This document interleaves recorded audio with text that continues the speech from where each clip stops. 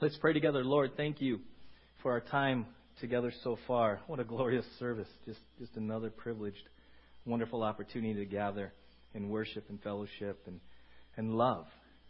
Just love. And as we now open your word, Father, we ask that you will speak to us as we begin another year, calendar year.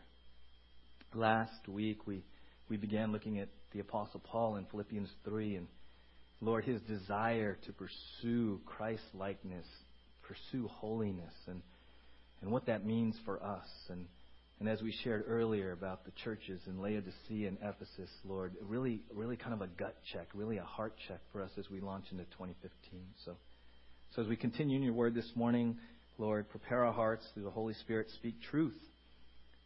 Let our hearts be softened, let us be receptive, let us not just be hearers, but ultimately doers. And as we do that, Lord, we know that you'll sanctify us, you'll transform us more and more into the image of Jesus. So we love you and we thank you. In your name, amen. For those of you who weren't here last Sunday, we kicked off with a kind of a fun little quick video. And I thought we'd kick off with that again, just because it kind of hits it right where we are as we begin 2015. All right? So you can kill the lights and we'll play that video.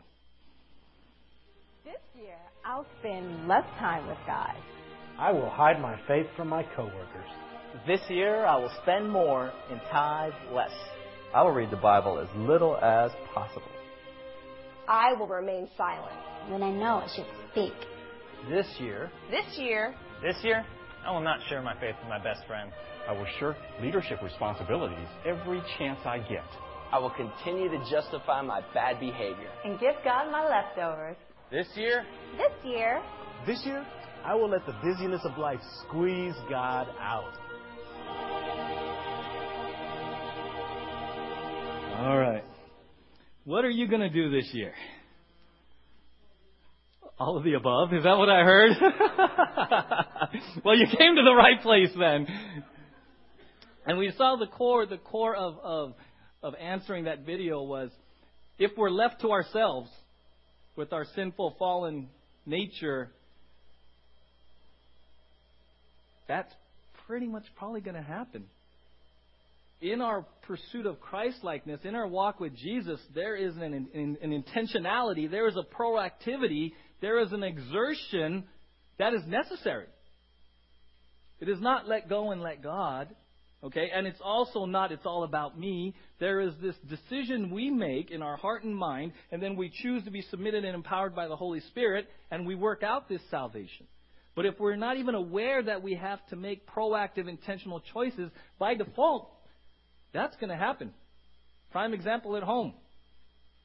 Anyone with kids or even just yourself, what happens to your room? Thank you, Cindy, for your honesty. Left to itself, what tends to happen to my room, your kids' rooms over time?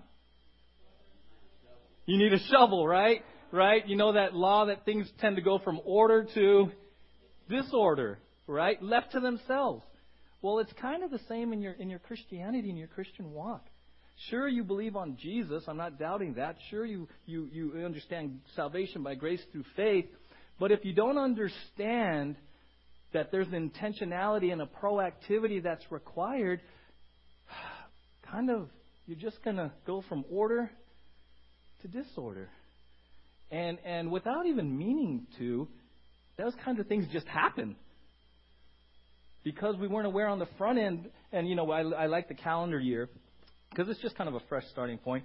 On the front end, okay, so teach us, Lord, what does it mean to be proactive and intentional? So look at Philippians 3. The context of this is the Apostle Paul sharing his passion and heart to know Christ and be like Christ, right? And so Philippians 3, we looked at verse 12 last week. He says, not that I have already obtained all this or have already been made perfect, right? Love that. We looked at it. Hey, I'm humble. I'm in process, just like all of us. Nobody in this room is perfect, right? And he says, hey, I'm still in process. I'm still in this thing called sanctification. He says this, but I press on to take hold of that for which Christ Jesus took hold of me. Brothers, I do not consider myself yet to have taken hold of it. But one thing I do, forgetting what is behind and straining toward what is ahead, I press on toward the goal to win the prize for which God has called me heavenward in Christ Jesus. The key phrase in there, one of the key phrases is press on. And it's in your notes, right? To vigorously, uncompromisingly, continually, as the habit of our life, work out your salvation. That's pretty energetic. That's pretty energetic. And we saw from Philippians 2 at the end of last year, the good news is it's God working in us, energizing us. Amen? Right? Here's the thing. The picture that the Apostle Paul is giving here, which would be very familiar to his readers, was an athletic event. Running. He's saying, hey, like a runner in a race, I am focused on the finish line. I am focused, right? If you've ever run track, if you've seen the Olympics, what is the cardinal rule when you're running a race? Focus. Don't look to your left, don't look to your right, don't look behind you. All of that hinders your progress. So what he's saying is, I am pressing on vigorously, continuously, and he says, I'm straining. How many have ever seen somebody cross the finish line straining so much that they actually might take a tumble? That's the word picture. That's what he's saying. He said, hey, I am in this race to be like Jesus. I am so focused. I am straining. I am exerting energy to the point where I am reaching across the line. See, if that's the heart that we begin 2015 with, you're kind of going to be safe from that kind of stuff happening. Because you're going to be engaged with Jesus in every area of your life. You're going to be engaged. There's going to be this zeal, this enthusiasm. You're going to see maybe your workplace, your marriage, your family, all differently. Because now you're engaged. Now you're in process. Now you're moving somewhere, right? And we say, okay, Lord, how do we do that? Turn to Hebrews. Turn to Hebrews. So you're going to go a couple books to your right, a few books. Right after Timothy, Titus, Philemon, Hebrews. We find a similar word picture, Hebrews 12.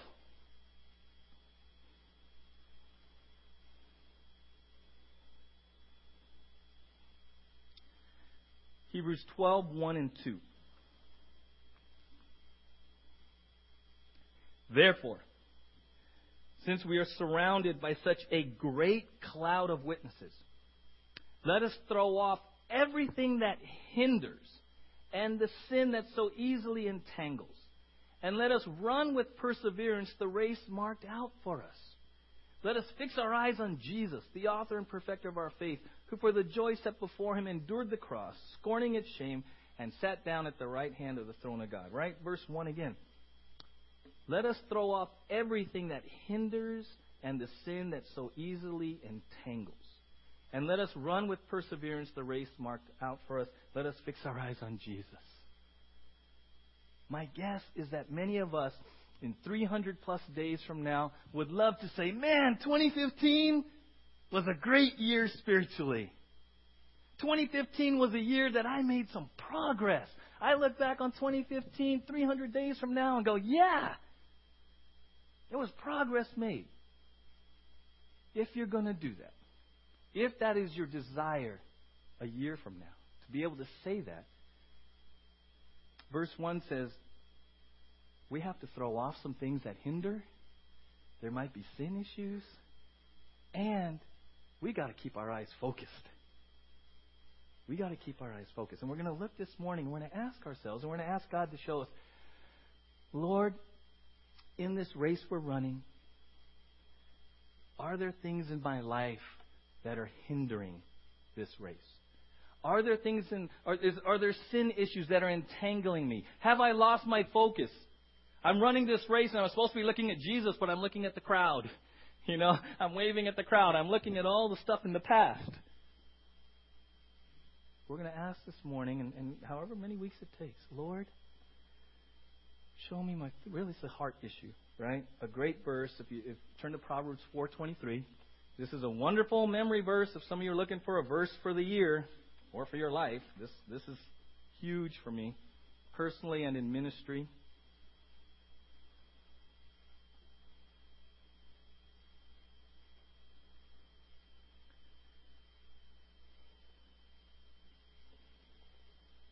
Proverbs 4:23.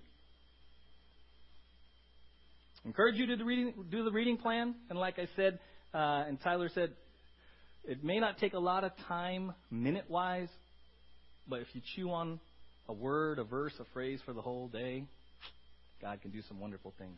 Reading plans are in the fellowship hall as well. Proverbs 4:23. Above all else, guard your heart. Everyone say heart.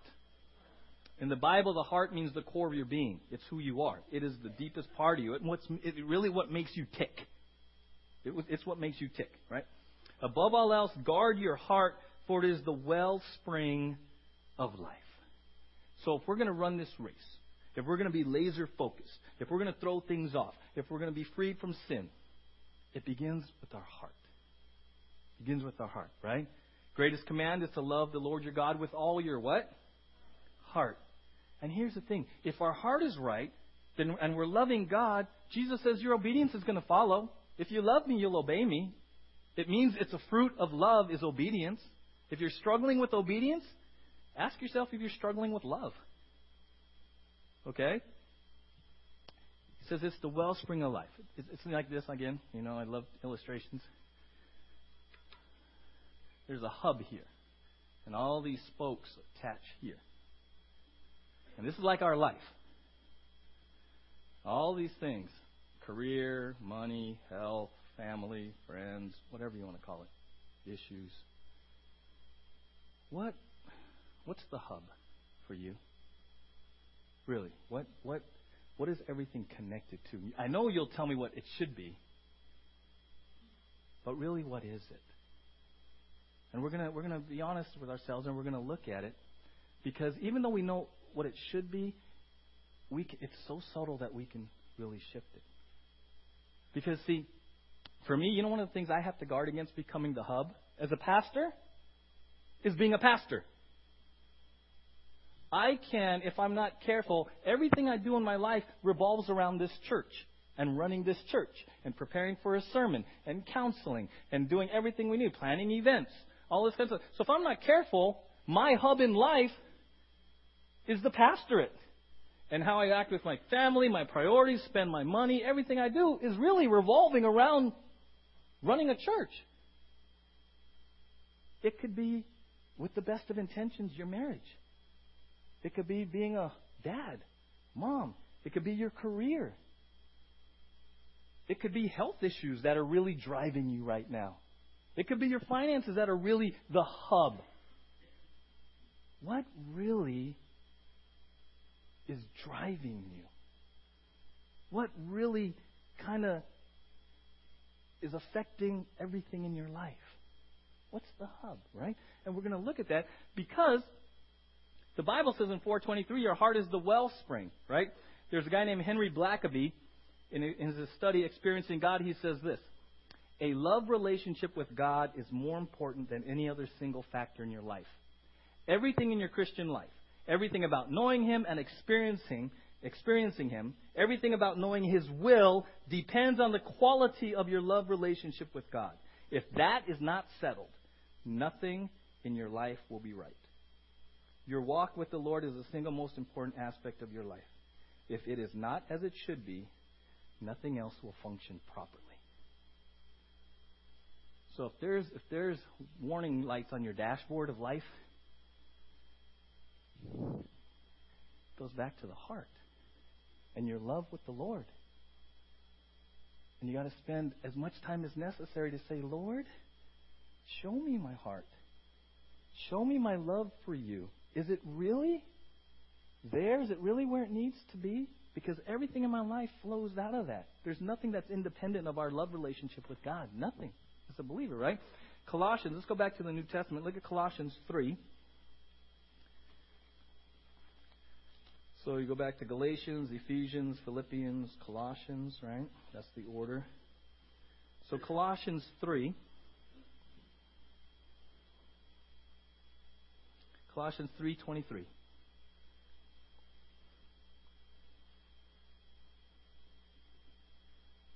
Whatever you do. Everyone say whatever. Okay? What does whatever mean? Whatever, right? It's not that complicated. It means everything, right? Whatever you do, Work at it with all your what? As working for who? The Lord, not for men.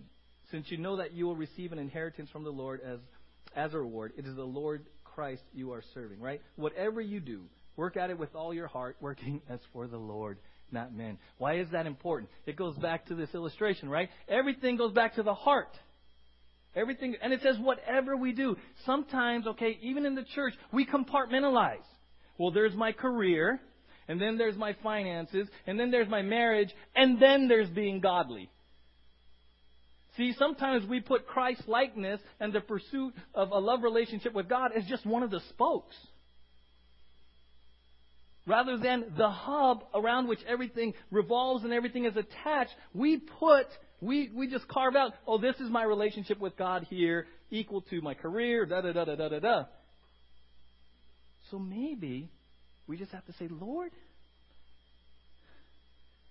is my love relationship with you a hub or just a slice of my pie, the pie in my life? For some, that will be liberating. Convicting and then liberating. And it may just explain why it just seems to be this inconsistency and why it just seems to be like I start and I stop and I start and I stop. Because when that slice of the pie is your focus, Christ-likeness, church, it's going good. But as soon as you shift to another slice of the pie, Jesus gets left behind. When I'm ready, I'll get back to you. Whatever you do, whatever, you are pursuing Jesus and Christ-likeness in whatever you do. See, here's how you change your thought. Lord, instead of saying, I want to be the best husband, you say, Lord, I want to be a Christ-like husband. What does that mean? Instead of saying, Lord, I want to be the best pastor I can be, I say, Lord, what does it mean to be a Christ-like pastor? So I'm pursuing Christ-likeness in everything. Lord, I don't want to just handle my money well and balance my budget. Lord, what does it mean to be Christ-like in my money? Do you see the difference? The pursuit of godliness, of Christ-likeness, now is the motivator for everything. Lord, I want to be a Christ-like friend. Lord, I want to be a Christ-like dad or a Christ-like mom. Lord, I want to be a Christ-like employee. You see, you can't compartmentalize anything in your life as a believer. Whatever you do with all your heart as unto Him. Lord, I want to pursue Christ in everything. It flows from Christ-likeness, a desire to love Him and honor Him, and then it flows out.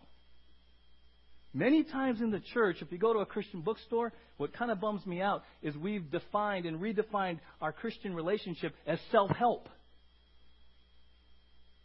I've done this before, and I've had it happen to me in 20 years of ministry. Hey, pastor, can you give me a couple verses for? And I get what they mean. Nothing wrong with wanting some verses. Unless it's, hey, I'm real busy right now. Can you just give me a quick fix? Can you just put a Band-Aid on this, pastor? Right? They don't really want to pursue Christ-likeness. They kind of want God just to come along and fix it. Or I'm the professional, so I'm supposed to fix it.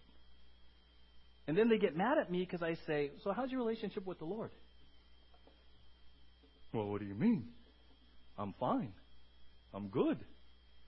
See, they come to me and they want a fix for the issue, and then when I go Proverbs 4:23 on them, I'm the bad guy. I say, well, I can show you verses, but if your heart's not right with the Lord and you don't want to obey Him, I'm kind of stuck. And I said that. Because there is no Band-Aid. It's not like take 2 verses and call me in the morning type of Christianity. It's, hey, we want you here to passionately love Jesus and say, Lord, in every area of my life, I want to pursue you. Amen? I want to just be pursuing Jesus in everything. See? Then your faith comes to life. Then your faith comes to life, and it's not just compartmentalized.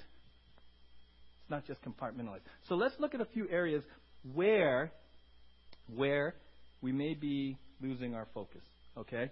Let's look at Matthew 6:19. What we call the things of the world. Actually, let's go to Mark. Mark 10. Let's go to Mark 10.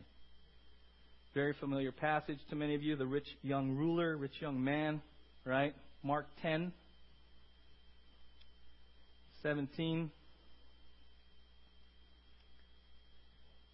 As Jesus started on his way, a man ran up to him and fell on his knees before him. Good teacher, he said, what must I do to inherit eternal life? Why do you call me good? Jesus answered. No one is good except God alone. You know the commandments. Do not murder, do not commit adultery, do not steal, do not give false testimony, do not defraud, honor your father and mother. Teacher, he declared, all these I have kept since I was a boy. Jesus looked at him and loved him. One thing you lack, he said. Go sell everything you have and give to the poor, and you will have treasure in heaven. Then come, follow me. At this, the man's face fell.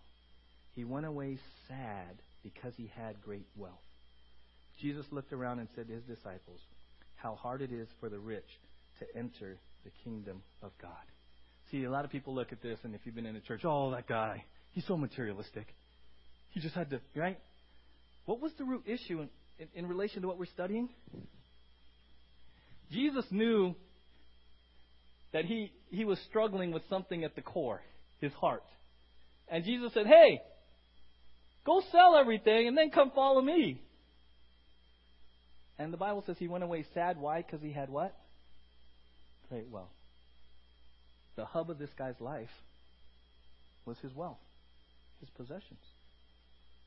See, he wanted Jesus to do something for him. Hey, how do I get eternal life? But please let it fit my wheel. And Jesus is like, no, I'm not going to fit your wheel. I'm going to become the hub. See, Jesus didn't want to just become a spoke. He wanted to be the hub.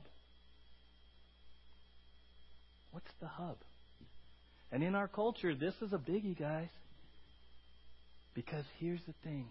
And take this the right way. There's nothing wrong with wanting to provide for your family. Nothing wrong with accumulating some material things. Nothing wrong with using gifts in your talents. Okay, I'm not anti material. Well, don't get that, right? But I am saying this. Are you pursuing Jesus or the American dream?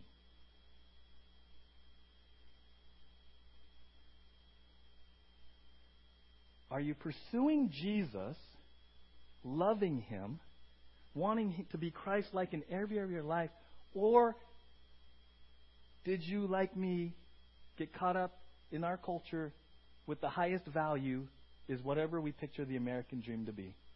A house, 2 cars, 2.5 kids. I never understood the half kid, but, right? A dog, cat. Okay, I don't want to leave out the cat, right? What's the hub in this culture? Are you pursuing the American dream or Jesus? And it's very subtle. It can be very, very subtle, right? Matthew 6:19, you don't have to turn there. Do not store up for yourselves treasure on earth where moth and rust destroy, where thieves break in and steal. But store up for yourselves treasures in heaven, right? For where your treasure is, there your heart. Where's your treasure? In the American dream? In the 401k balance? Your checkbook balance? The cars in your driveway? Is that the treasure? Jesus says, I don't want to be a spoke. I don't want to be a piece of the pie. I want to be the hub. I want to be the hub, right? He's very clear in Matthew 6:24. No one can serve 2 masters. Either he will hate the one and love the other, or he will be devoted to the one and despise the other. You cannot serve both God and money, mammon. And yet, I've seen it over and over in the society we live in because of our wealth and abundance here. We try to juggle it. So much of the time, so many Christians is, I'm juggling my career, retirement, and then, oh yeah, now I got to do God. There's this God thing. Oh, but then you can't. I just love the simplicity. You can't do it. You're going to love one, not the other. Just right. One's going to be the hub. One's going to be the hub. That's real clear. James 4:4. You adulterous people, don't you know that friendship with the world is hatred toward God? Oh, that's painful. You adulterous people, Don't you know that friendship with the world is hatred toward God? Anyone who chooses to be a friend of the world becomes an enemy of God. That's pretty straight up. That's a heart check. There's only place for one person in the hub. And he's talking about faithfulness, loyalty, devotion. Those are the key themes that these verses are really trying to teach us. What are you most devoted to? What are you most loyal to? What are you most faithful to? Where are your resources going? That's going to help you indicate where your hub is, where your heart is. Right? There's this phrase, if you want to know someone's priorities, check their checkbook. Or debit card, I guess these days, or a credit card, right? Because many times if you look at your spending, it reveals where your priorities are. Where are you spending your money? Right? It's just a check. So these are all just checks for us. If we're going to be honest and say, Lord, I give you permission to be brutally honest with me. What's the heart issue? What is the hub of my life? And that may not come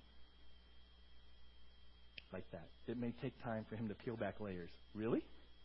Okay. And it just makes time, guys. You got to hang in there. And it's going to be this tension. It is a constant tension I have. I'll be honest with you. It's so easy for me to get consumed with the things of the pastorate. I could live, eat, breathe this because I enjoy it and I love you guys.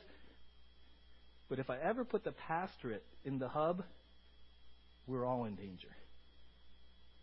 Because this becomes my thing then. And this church becomes what I get my esteem from and my value from. And it's all about me. Why? Because the success of this church is now my hub.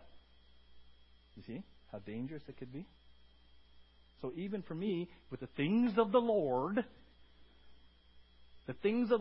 for me can never replace Jesus. And that's a tension I have every day. Okay? It's a thing I have every day. So we have these things of the world, right? And it could even be with the best of intentions. Quick story I shared with the guys. Malcolm McGregor tells of a man who had gone into business for himself, who came to him for counsel. A tremendous opportunity had come along. Once this man's business, once he got his business established, he was going to have a lot of time to be able to minister at the church and help others. He had excitedly told his family that he had found an opportunity to be his own boss and have the freedom he wanted. They must understand for a short period of time he was going to have to pour a lot of work and time into getting the business started. And then he would help out at church. And then he would do Little League. And then he would spend time, right? You know what he did? Well, he had to stop going to church because he had to work. And then he couldn't go to midweek, but he had to work. And little by little, he pulled out of church. He pulled out of Bible study. He pulled out all for the sake of developing the business, because once it gets there, then I'm going to give God myself. End of the story, he never got there. Business tanked. And he went to this guy for counsel and he goes, here's his question. Why would God put me into this business just to see it fail? That's what he asked this guy. He says, what happened? What happened? Well, what happened was the hub. Goes back to the hub. Business became the hub. So the question for us, again, repeatedly, what's the hub? What really drives you? What's your core, right? Let's turn to Matthew 10. One book to the left if you're still in Mark. It can even be relationships. It can even be relationships. There's several verses there. We don't have time to go in. I encourage you to read them, meditate on them, study them. Matthew 10:37. Anyone, Jesus in the context is talking about what it means to be his disciple. Anyone who loves his father or mother more than me is not worthy of me. Anyone who loves his son or daughter more than me is not worthy of me. And anyone who does not take his cross and follow me is not worthy of me. Woo! Is there a relationship that you've put above? A human relationship that you've put in the hub? Jesus isn't saying that they're necessarily bad, but he's saying you cannot elevate any human relationship above your relationship with Jesus. And this is a matter of, again, perspective. I talk about my challenge as a pastor. How about many of us men here who say, I'm just committed, sold out to being a godly husband. I'm just sold out to being a godly dad. Awesome! But is Jesus still first? What's the hub? And these verses are very clear. In Luke, he uses that one word. He says, if anyone comes to me and does not hate his father and mother, he doesn't mean literally hate. What he means is, if you love me this much, I want you to love me this much. And in comparison to how much you love Jesus, your relationships here look like hate. It doesn't mean I literally hate him. It just means love Jesus this much that in comparison, it just looks like, wow, really? So, it could be the things of the world. It could be relationships, right? It can even be worry. Turn to Matthew 6. Maybe some of us here in the hub, what really drives us is worry, fear, anxiety, right? Matthew 6:25.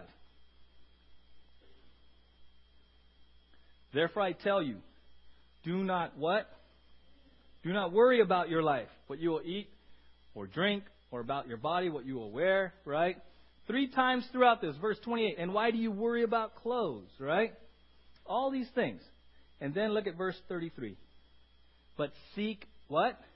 First his kingdom and his righteousness, and all these things will be given to you. Therefore, do not worry about tomorrow, for tomorrow will worry about itself. Each day has enough trouble of its own. For some of us, okay, it might be the American dream. It might be the things of the world. It might be human relationships in the hub. For some of us, it's just worry and fear and anxiety. Okay, those are, things happen in life, and we all have our stuff. But the question is that stuff really what drives you? Rather than your love for Jesus, not minimizing things that have happened, not minimizing you have to work through things, but sometimes worry and fear and anxiety, literally crisis, literally become the hub. And the first thing you wake up, everything you're worried about. You go to sleep thinking about everything you're worried about. Every hour through the day, you're thinking about everything you're worried about. So that could be a hub.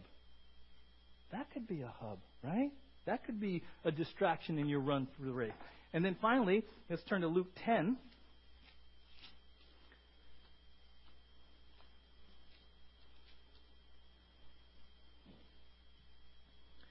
Familiar story of Mary and Martha.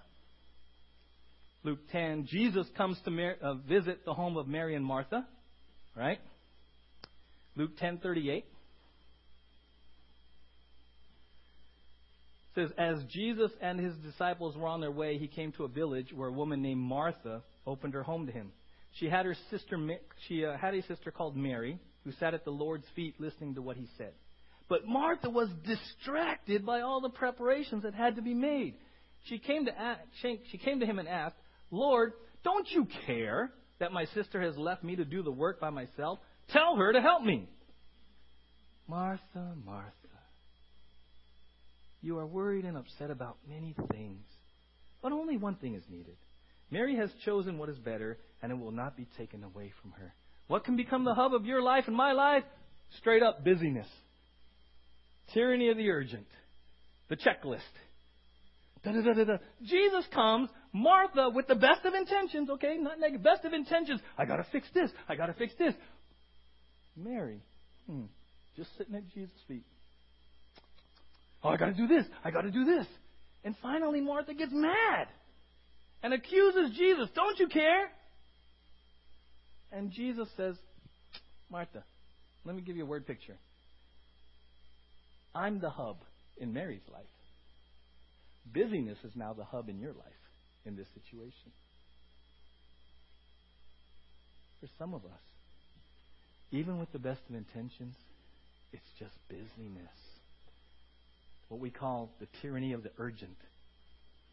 I would guess if I were to ask you what many of you are doing as soon as you leave here, you have a whole list. You're ready to go. grab a donut and go. Right? So what's the hub? What's the hub? Because it's a heart issue. It's a heart issue. And I'm with you. This is a struggle. I got a wife. I got 5 kids. It's easy for me to just get consumed with different things that just vie. You know, to guard this for Jesus, that's an all-out effort. It's an all-out effort with all the responsibilities that we carry, each one of us, to guard our heart, to keep it only for Jesus. Whew. That's a supernatural act. So how do we do this? You got to come back to the cross. You got to come back to the cross. In Luke 7, there's a parable. And the point of the parable is, he who is forgiven much loves much. And we're going to look at that more in depth next week. But I just want to share this with you. Christianity is not about bad people becoming good people. Because in this room, there's a lot of good people. Turn to the person next to you and say, you're good. Hey, right? You're a good person. Right? If you're sitting next to a good person, raise your hand. Okay. Don't feel bad. You know, maybe they don't know. Right? Here's the thing. If you want to begin the process, not only of allowing yourself for God to search your heart and spend some time in confession as He reveals, come back also to the cross. If you want a right heart for 2015, 2 C words: the cross and confession. And here's what I mean by the cross. Christianity, you know, sometimes Christians say to me, I don't have a testimony. Anyone ever say that? I don't have a testimony. I grew up in the church. I don't have a testimony. See, that indicates that you don't understand really the nature of the gospel isn't that you were super bad and now you're super good. See, what it means is the core of the gospel is, Daryl, it's not that you were really bad. It means that you were really bad off. It means because of your sin, all have sinned and fallen short of the glory of God. The wages of sin is death. It means, Daryl, you, like everyone else in here, all the other good people in here, we were as bad off as we could be. Not as bad. See, a lot of times, oh yeah, boy, those people in prison, they really need the gospel, but I'm okay. The gospel is for people who are as bad off as they could be. And what do you mean by that? Turn to John 3. We'll close with these verses.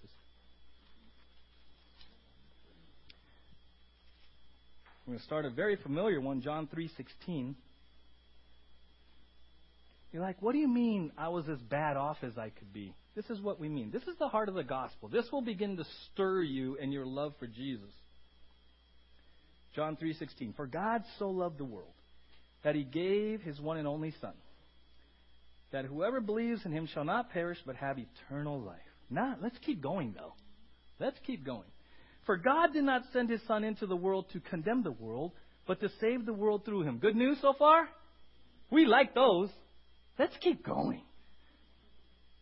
Whoever believes in Him is not condemned. Good news? Many of you here, right? Let's keep going. But whoever does not believe stands condemned already, because he has not believed in the name of God's one and only Son. If you hadn't believed in Christ, remember before you were a believer, it wasn't that you were a horrible, bad person.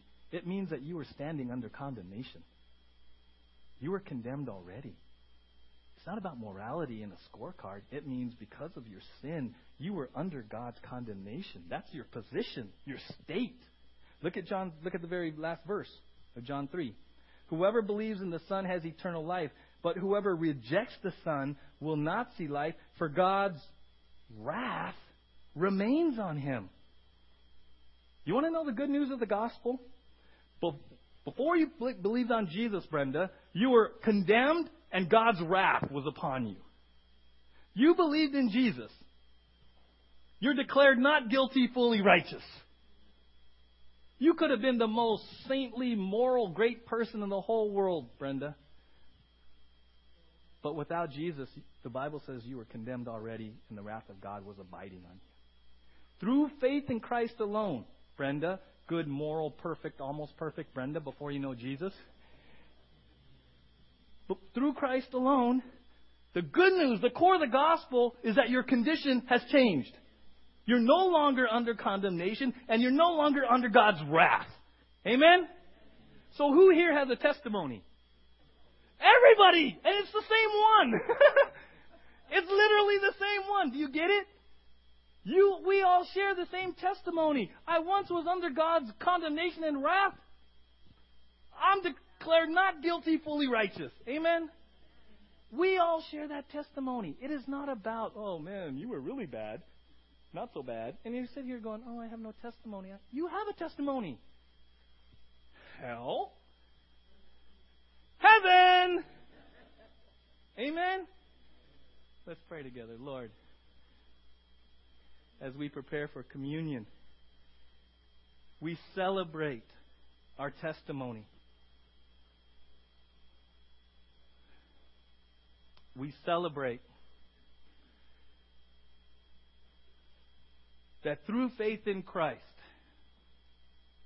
we are no longer under condemnation.